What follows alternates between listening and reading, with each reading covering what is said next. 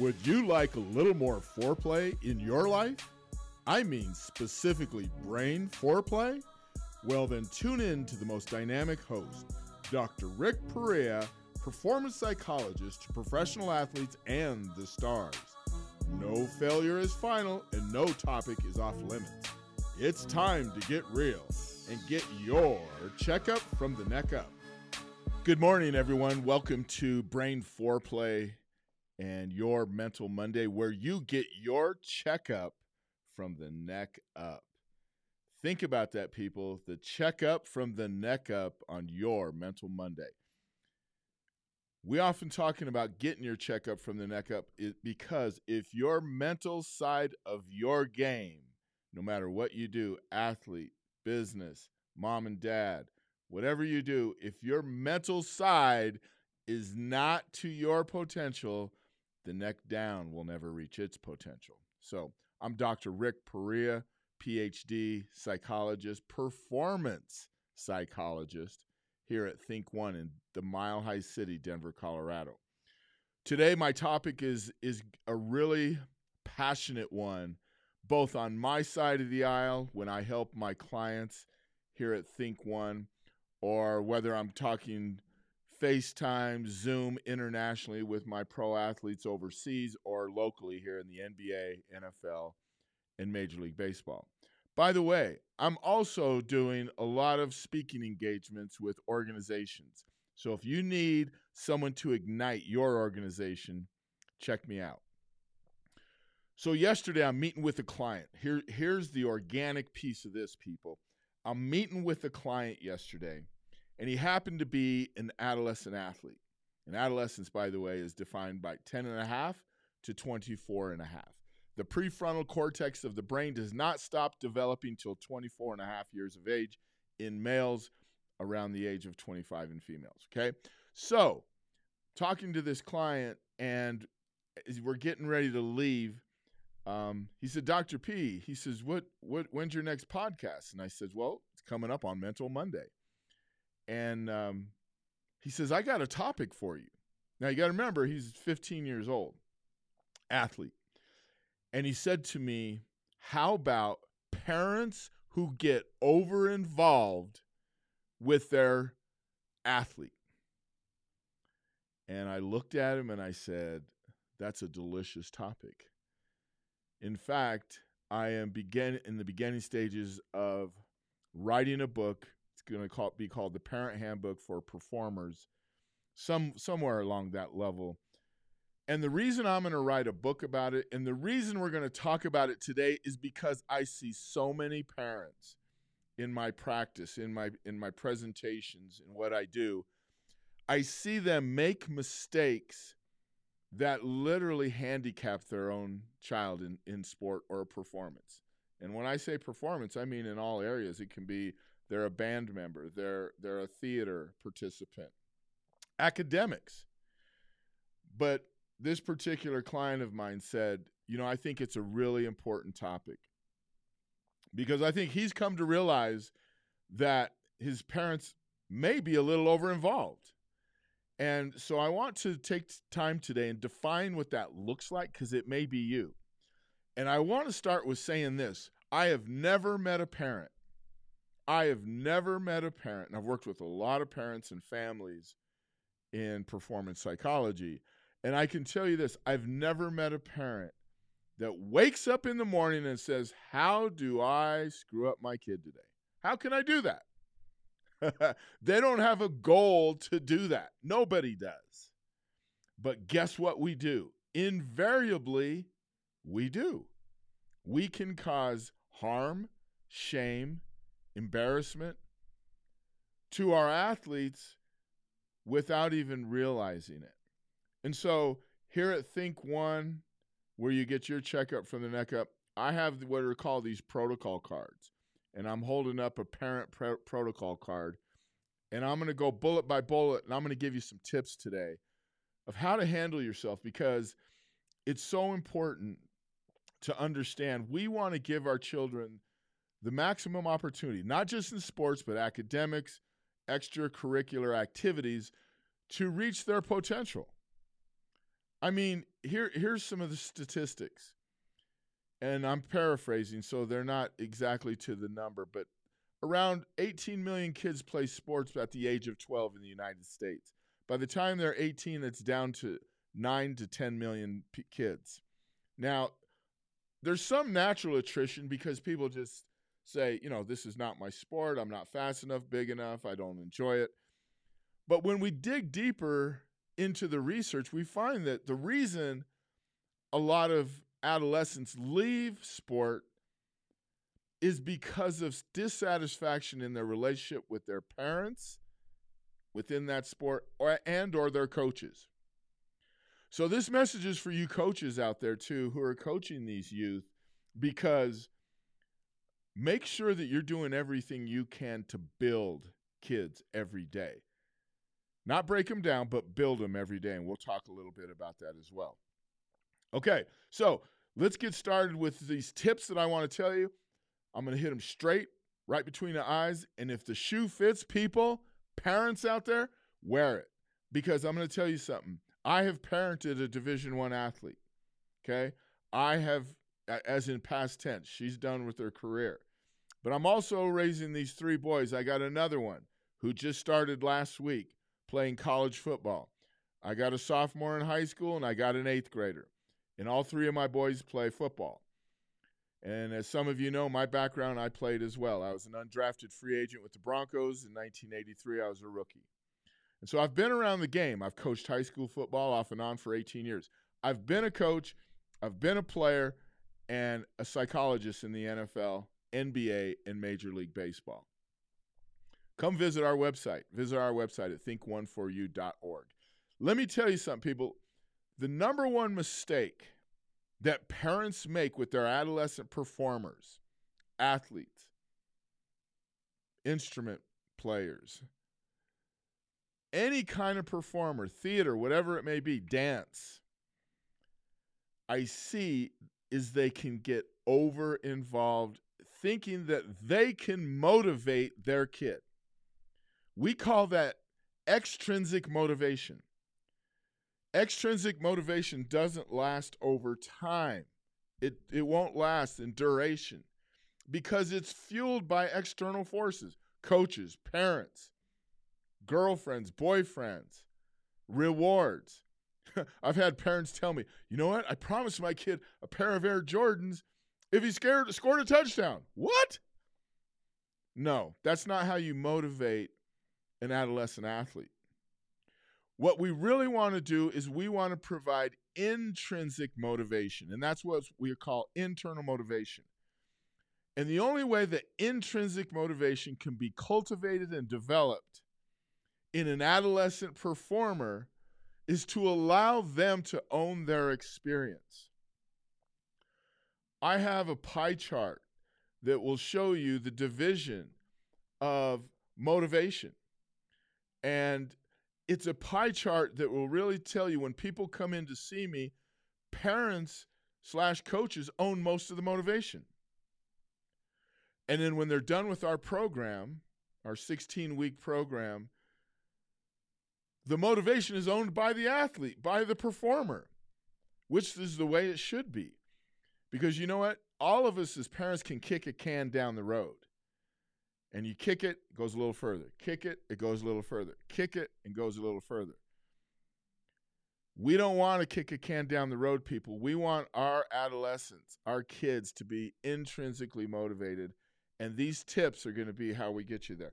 Number 1, reward process, not outcome. Reward process, not outcome. Let me give you an example. So if you have a child who's a basketball player, for example, outcome is points, rebounds, steals, assists, all of those things. That's outcome, okay? And one of the worst things we can do is after our athlete plays a game, let's say she gets 16 points, 9 rebounds, 3 steals. Great game, right? And we go up to her and we say, hey, honey, great game. Great game. Wow, 16 points. That's amazing. Love those steals. You were just all over the floor. Well, you just rewarded outcome. And so now what her brain does with that is, oh man, when I score points, when I get rebounds, when I get steals, I get a lot of love. I get a lot of love from mom and dad, my boyfriend, whoever it is. So she internalizes that. But if she has that same score sheet and we walk up and say, outstanding effort today, outstanding energy, and you had a great attitude, loved watching you play. Loved watching you play. You just rewarded process.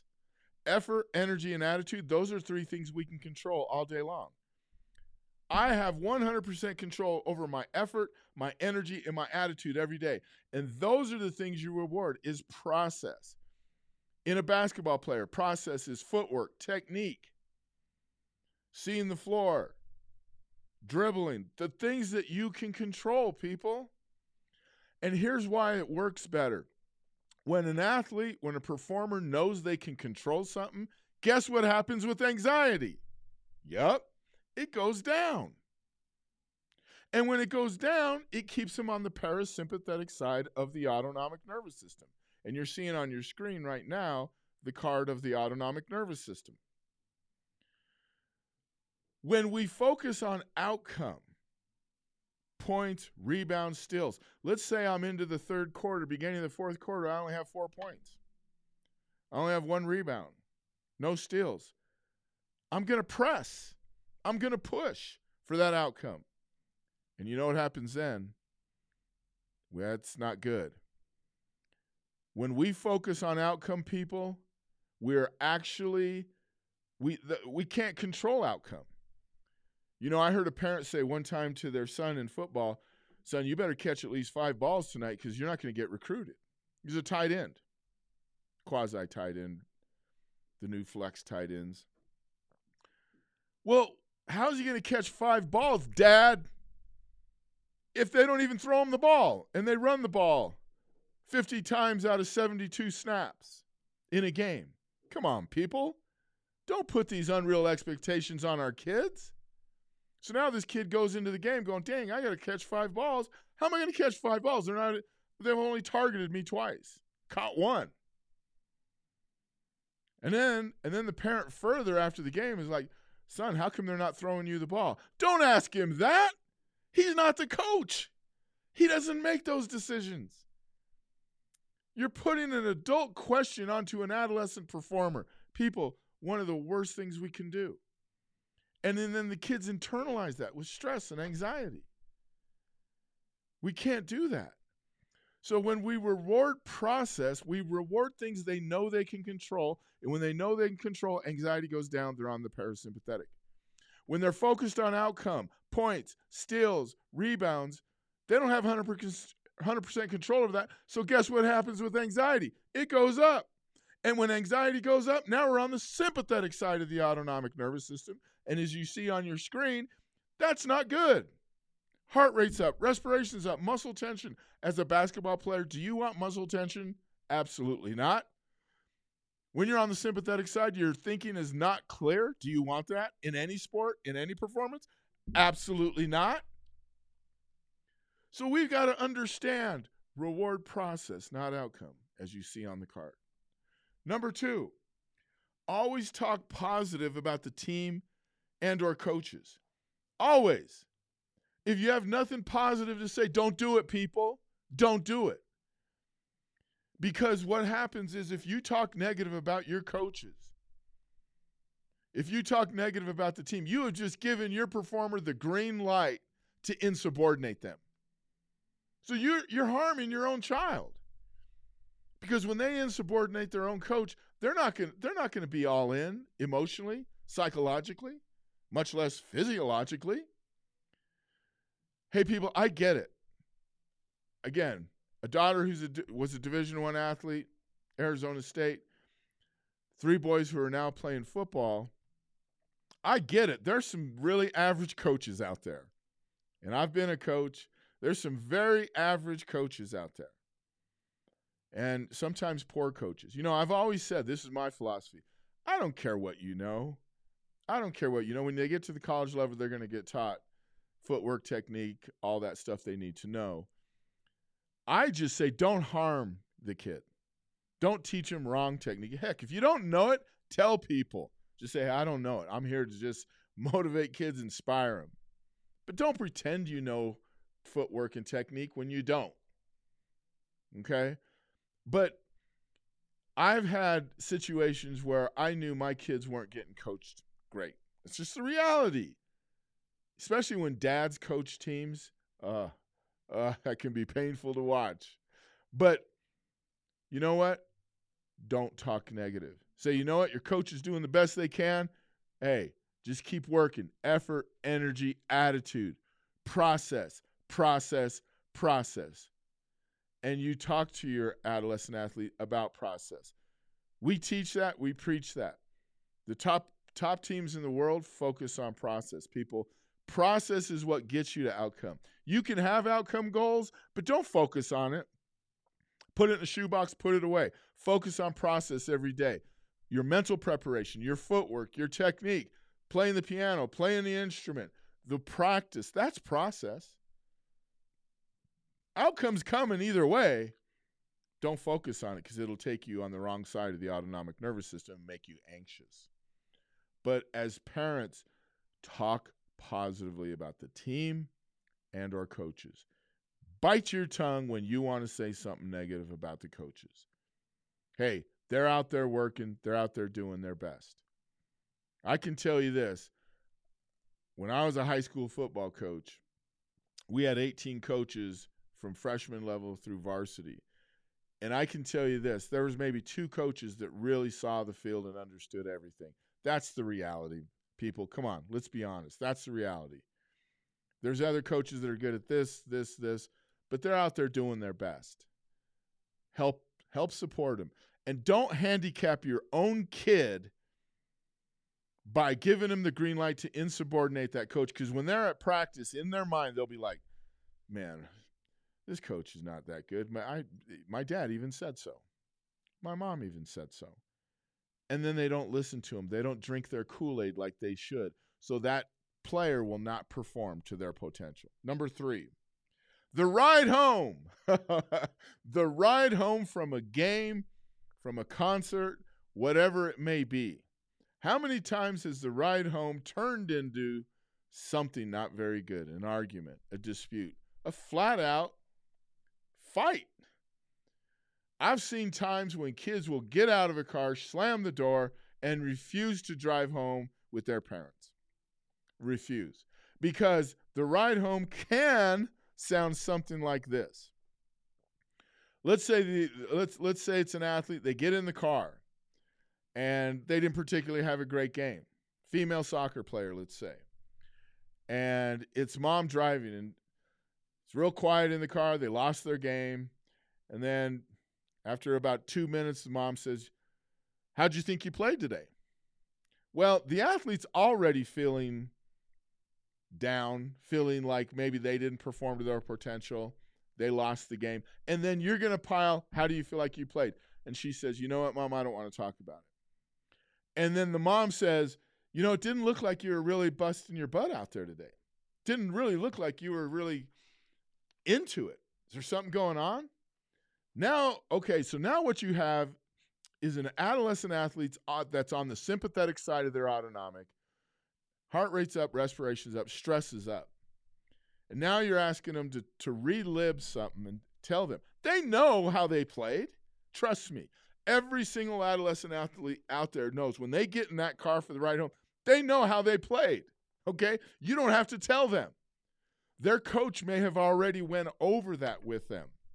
And then you're going to add another layer. So don't ask them those questions. Let them be the one to initiate the conversation with you. Because when we say, you know, it didn't look like you gave full effort today, they know that already invariably. We do not want to pile more on their plate when they're already in that sympathetic side, not feeling good about themselves. And then we ask them a question, well, how come your coach is playing Betty Lou at forward? Don't ask her questions about the coach's decisions. She doesn't know. She's a player, okay? We've really got to understand we're postulating an adult question to an adolescent athlete. That's a recipe for anxiety. And if the adolescent athlete thinks every time they get in the car, they're going to be peppered with questions, especially when they didn't play so well, especially when they lose, they're not going to ride home with you anymore. And people, I'm telling you, there's a reason why that client of mine yesterday said, I got a topic for you, Dr. P. I got a topic for you. And there's a reason I'm writing a book about it, because I see so many parents make mistakes. Now, parents come from a good place. They're like just trying to ask and find out. But you know what? Let your kid own it. Like I said, the pie chart. You see it again right there. The pie chart we want the athlete to own the motivation. We study this in psychology, people, performance psychology. We study this. And I got to tell you, we want them to be internally, intrinsically motivated, and they have to own their successes. They have to own their failures. It has to be their experience. Growing up, I played football. I started playing football at 12 years old, high school football, college football, and 2 years in the NFL. Let me say something, people, to the people. My parents didn't know diddly squat about football. They didn't know the difference between football and tortillas, okay? And I got to tell you, that was the greatest thing that happened to me, because they didn't sit there and ask me, didn't look like you gave full effort today. They didn't know if I gave full effort. They just went out there and saw and watched me play. They didn't ask me if I was going to the gym. They didn't ask me if I was drinking my protein powder, because they didn't even know that that's what I was supposed to be doing. And guess what? Invariably, I was the most driven player on my teams. My college coaches told me, they said, if every player prepared like you in summer, fall camp would be all about execution and not getting people in shape. People, I worked my butt off in everything I do, and I still do that to this day. But talk positive about coaches and teams. Ride home. Make sure that ride home is a soft landing place for them. If they didn't play well, be a soft landing place. Don't pile on. Don't ask more questions. If they come to you and say, hey, how do you think I played? Keep it process-oriented, not outcome. Loved watching you play. Hey, keep giving great effort. Keep working. It'll come. It'll come. The next one. If you have a blended family, we have the divorce rate in the United States is somewhere around 58%. And so that's more people than not that are in a blended family. Really work hard at being on the same page. Because as if there's different objectives and goals in those families, that's going to tear at the kid. Sit down with your co-parent and say, look, let's do our very best to be on the same page. Because if my standards are here and your standards are here, that's a conflicting message. That's going to screw with their motivation. That intrinsic motivation, expectations need to be consistent between two parents. They don't have to be identical, but they have to be consistent. There needs to be structure. There needs to be accountability in the home. There needs to be a clear line of communication. And so with blended families especially, but with nuclear intact families, if you will, we've also got to be consistent and communicate. So those standards and those messages are getting communicated to our performers in a very, very clear way. And then I'll finish up by saying this. We have got to understand that we're the primary role model for our performers.